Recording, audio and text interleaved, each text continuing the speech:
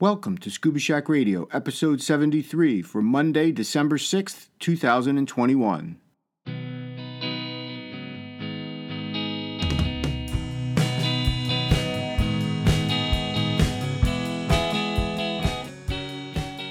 Scuba Shack Radio is a bi-weekly podcast in support of our mission to empower individuals with knowledge, ability, and experience to venture underwater in pursuit of their aspirations and to advocate for ocean health and sustainability.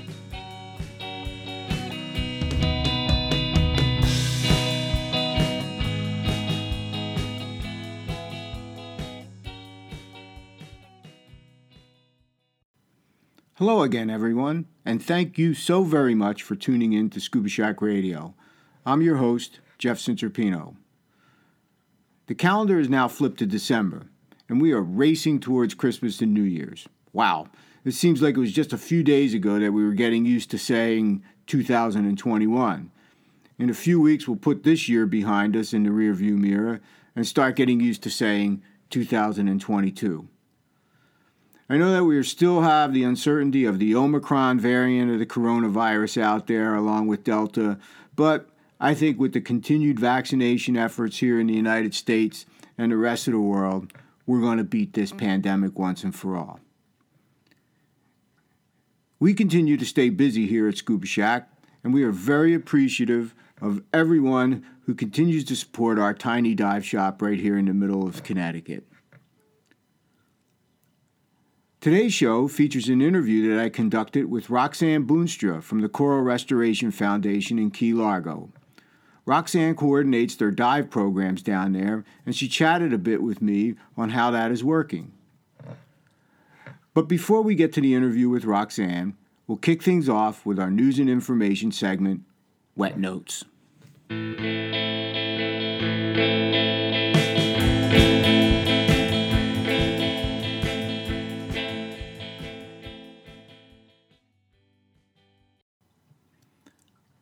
This is Wet Notes here on Scuba Shack Radio for December 6th, 2021. First up today, the third and fourth quarter issue of Alert Diver, the magazine from Divers Alert Network, has been issued. I think I got mine right after I got back from DEMA, and it came at a perfect time. As I've come to expect, the issue is packed with some great information. I can say that I don't really pass over anything because it's just that good. I do want to point out a really cool article, though, and it was written by Becky Kagan-Schott. Becky is a world-renowned wreck diver and photographer. Her article covers her latest project where she went up to the Great Lakes to take pictures of the wrecks that she would then convert into 3D printouts of the wrecks. Now, this is some really cool stuff. It's too much for me to get into here, so hopefully you can get a copy of Alert Diver, check out the article, and be just as amazed as I was. Now, you've heard me talk about Sunset House on Grand Cayman several times here on the podcast. It is one of my go-to spots for a dive trip. They weren't able to make it to DEMA this year, so I thought I'd check out the latest on their reopening. And they had a COVID-19 update on their website, and the news is pretty good, if it holds in light of the Omicron variant. And that is that they plan to open up the resort again in January of 2022. Even though the Caymans have gone to their Phase 4 opening, allowing vaccinated travelers to enter, there is still a testing requirement. Sunset House is hoping that by delaying until January, the government will work out plans that will remove the testing requirement for vaccinated individuals and allow unvaccinated children to enter the Caymans. Great news, they are accepting reservations. That sounds enticing. Ever wonder why there are two dive flags? The red and white diagonal striped diver's flag and the blue and white alpha flag? I never really understood why, but I recently came across an article in the Scuba News by Kathy Dowsett, and it's pretty interesting.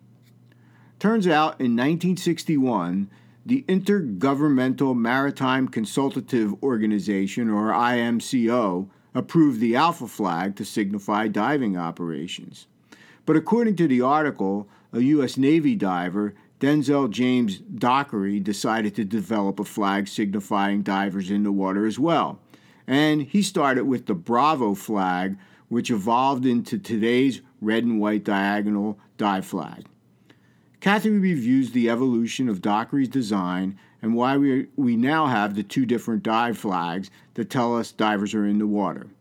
It's an interesting read. You can check it out at the Scuba News under Scuba Features.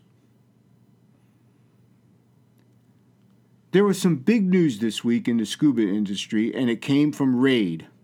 RAID is a training agency that was started to train the Poseidon Mark V Discovery rebreather back in 2007 and has evolved to include recreational open-circuit scuba diving as well as technical diving. RAID stands for Rebreather Association of International Divers. Well, their big news is that they are no longer going to charge their instructors and dive shops any membership fees. Also, all of their electronic learning is going to be free as well. We just don't know what this means yet. Now, we, Scuba Shack, is a 40-year member dive shop of PADI, and we're deeply committed to the Professional Association of Diving Instructors. But certainly, something like this gets everyone's attention. Stand by for more updates down the line. A month ago, I told you about the Raise the Reef Gala at the Coral Restoration Foundation, and they're having that in March of 2022. The date is actually March 19th, 2022. At that time, I couldn't find any information about ticket prices. Well, now you can buy your tickets online, and there are 4 options. Individual tickets start at $225. Now, if you want to add the VIP cocktail reception to that, the price goes up to $325. You can also reserve a table of 10, starting at $3,000. So, if you happen to be planning a trip to Key Largo in March of 2022, you might want to consider attending the Coral Restoration Foundation's Raise the Reef Gala 2022. Well, that wraps up Wet Notes for Monday, December 6, 2021, and that's a nice segue into my interview with Roxanne Boonstra from the Coral Restoration Foundation.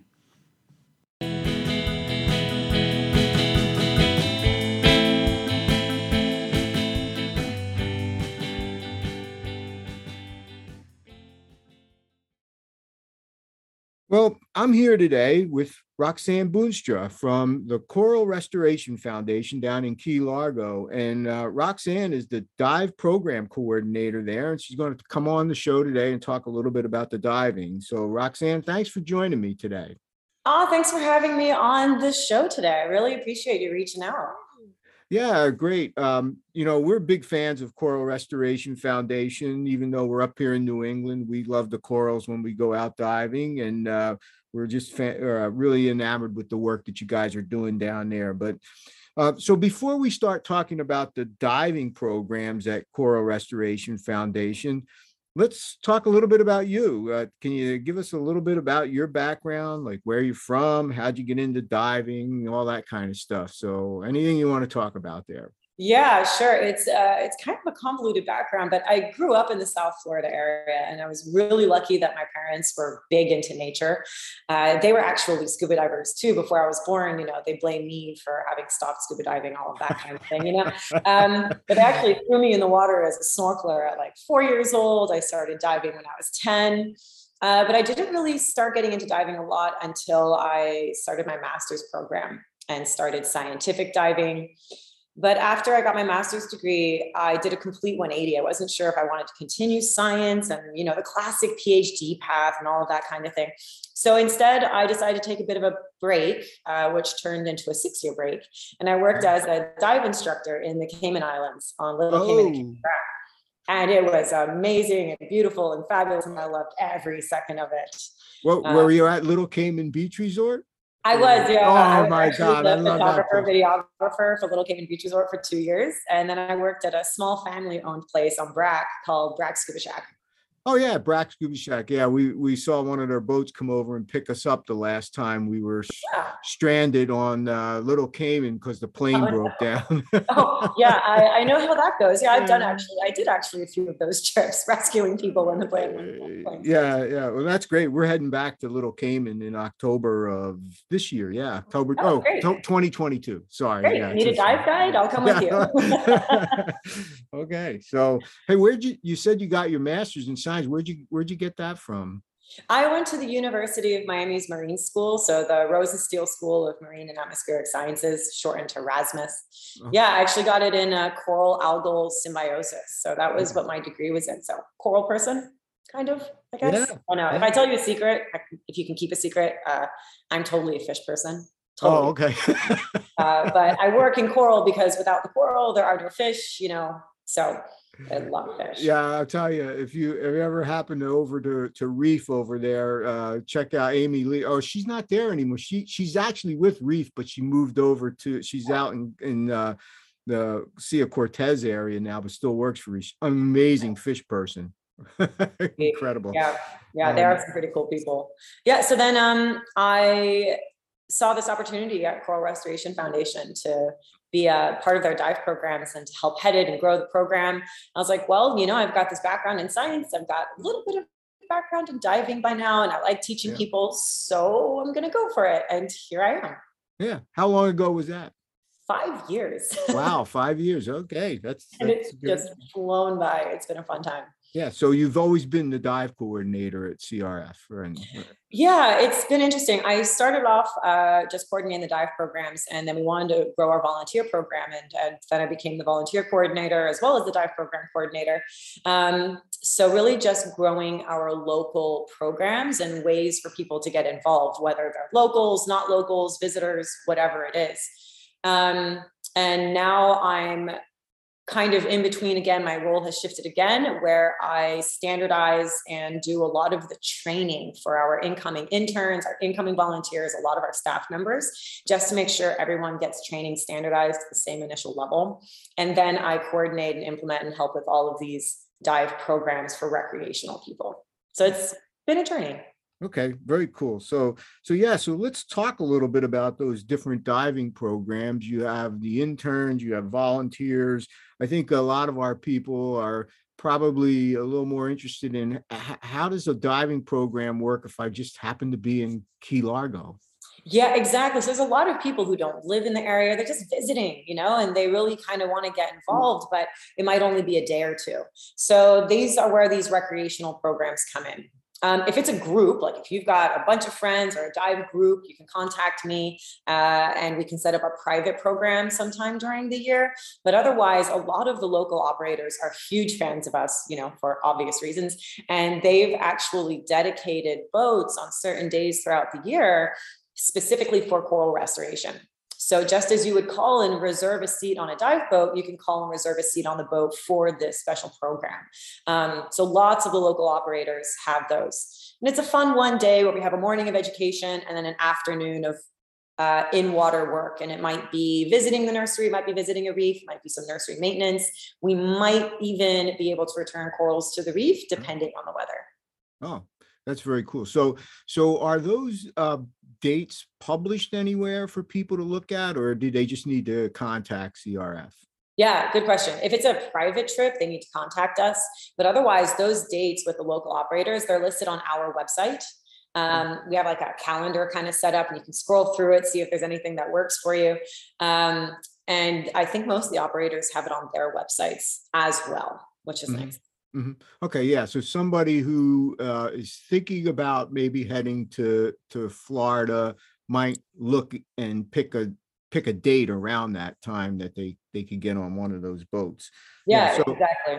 So now, what do you require for certification levels for people to participate?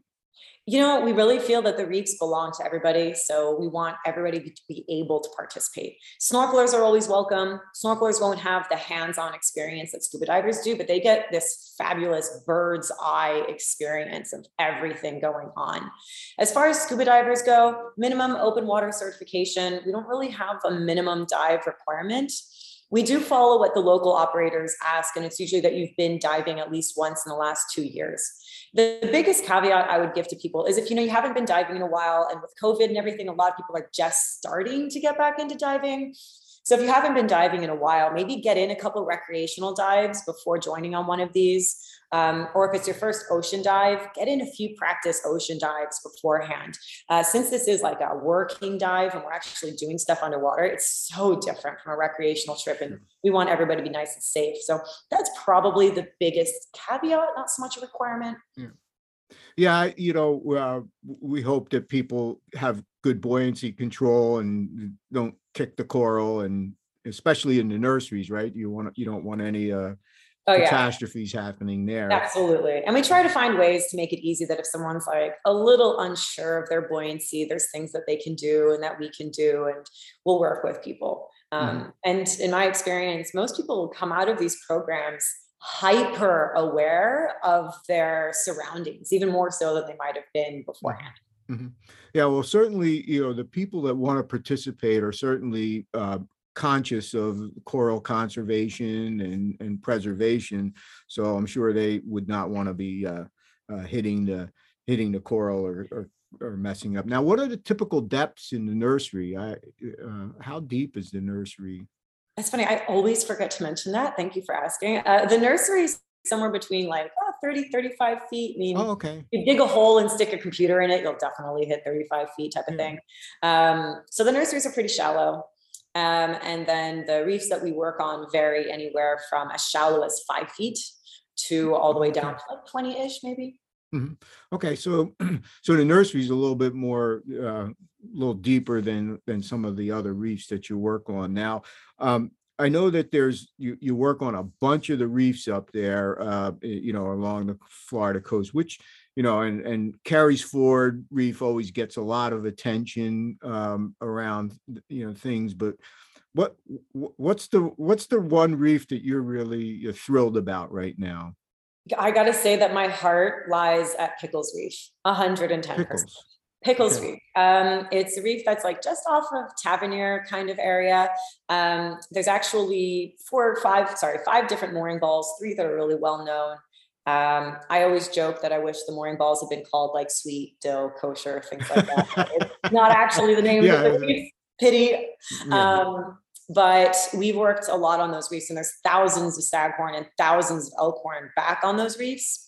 And it was one of the reefs that I had these recreational programs outplanting on when I first started. And so those corals are still alive. They're growing. They're massive now. I was actually just visiting them yesterday, and they look so beautiful. So that reef for me holds a special place in my heart. Absolutely. Okay. I've never been down, my diving's always been up, Key Largo area, Molasses Reef, French Reef, up in that area. Haven't gotten down there. I was at Looe Key one time, a long time ago. But Looe Key's pretty. Yeah. Well, they're cheating you. Pickles Reef is literally just inshore of Molasses. Oh, it is? Yeah. Oh, okay. So have to get that on the calendar. But okay, so now you say we can do it as a group if we wanted to run a trip or something like that. If people were interested, we could get in touch with you and do something like that. But how does an individual go about doing it, applying?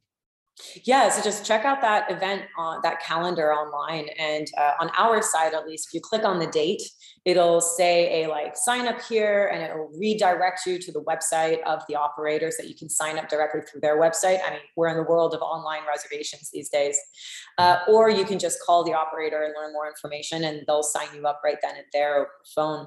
If you don't have a buddy, totally cool. We usually have a lot of individual people on these programs, so we'll buddy you up and you'll just make a new dive friend. So we get a lot of solo divers.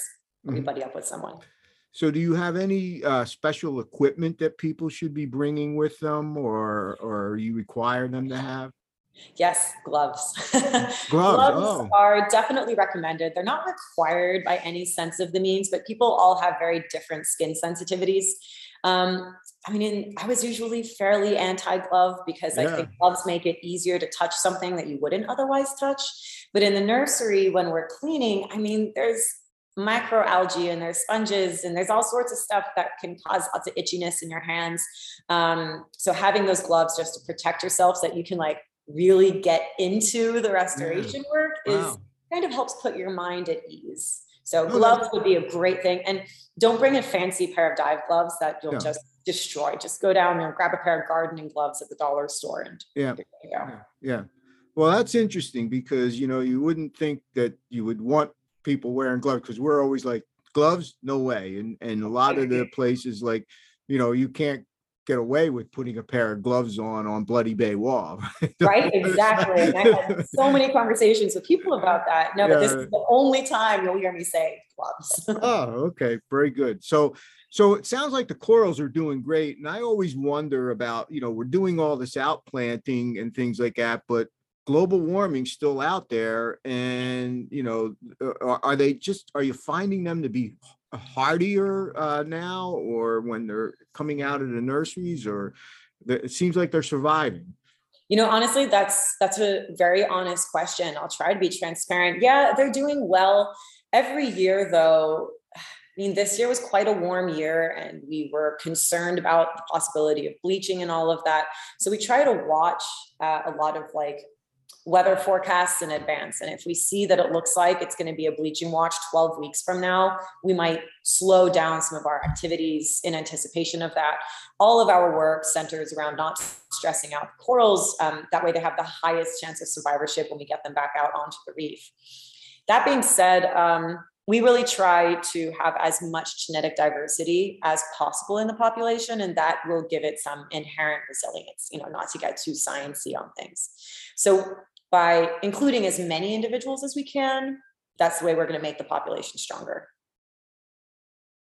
Okay, the leaf blower guy is right outside my back window right now. So I had a side eye over there. Yeah. So I'm looking out there and seeing things. So, but that's great news that you guys are monitoring that and it's happening. And I know that a lot of your work is centered in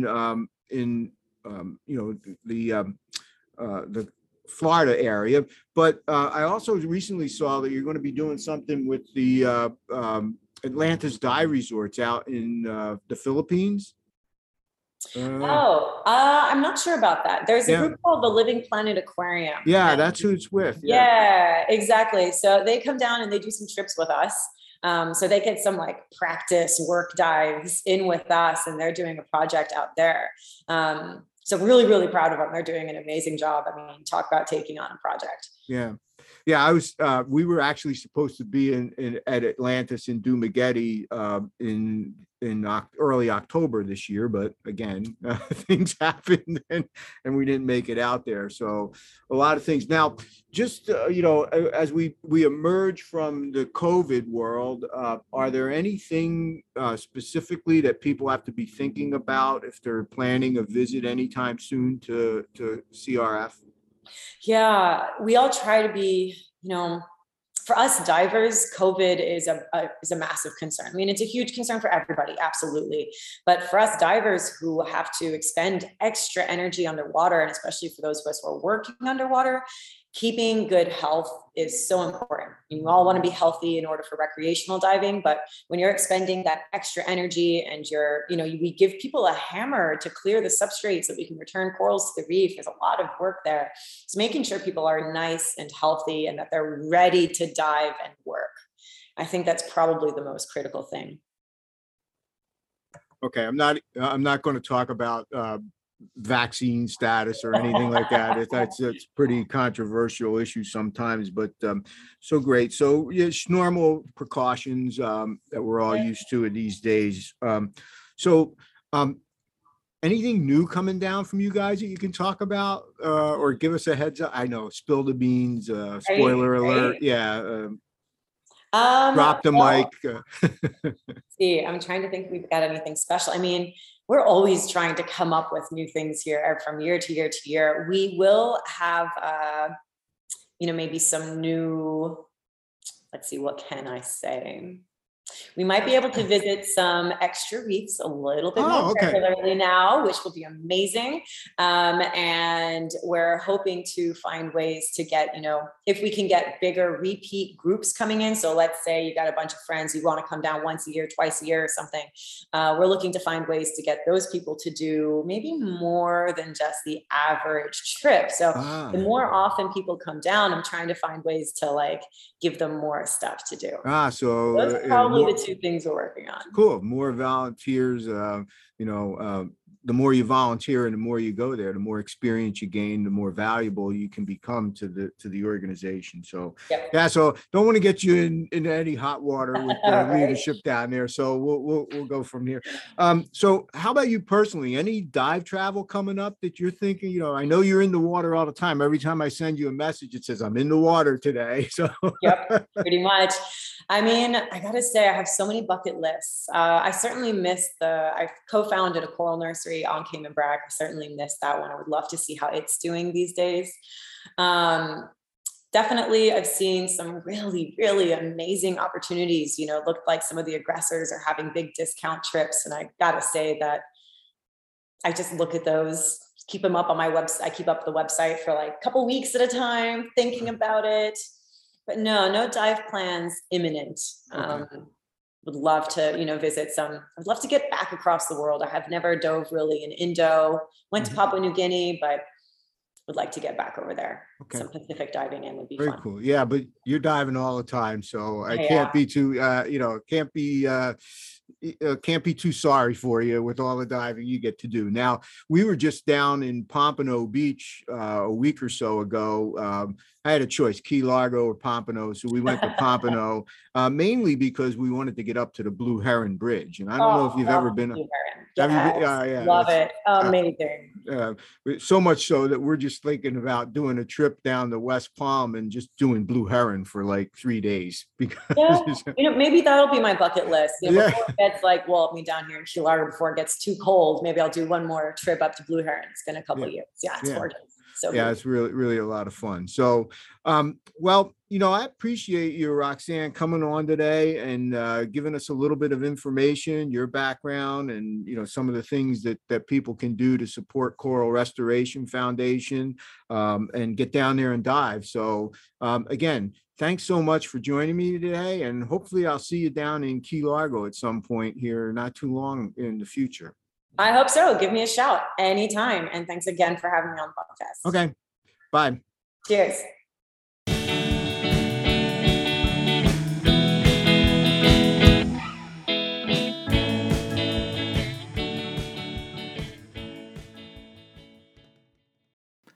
Well, I want to once again thank Roxanne for coming on the show and sharing a little bit about herself and the work that they're doing down there at the Coral Restoration Foundation.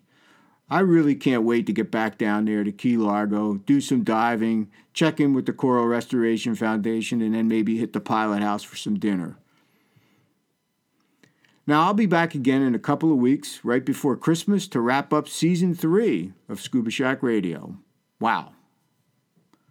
Once again, thanks for your continued support, and stay well, everyone.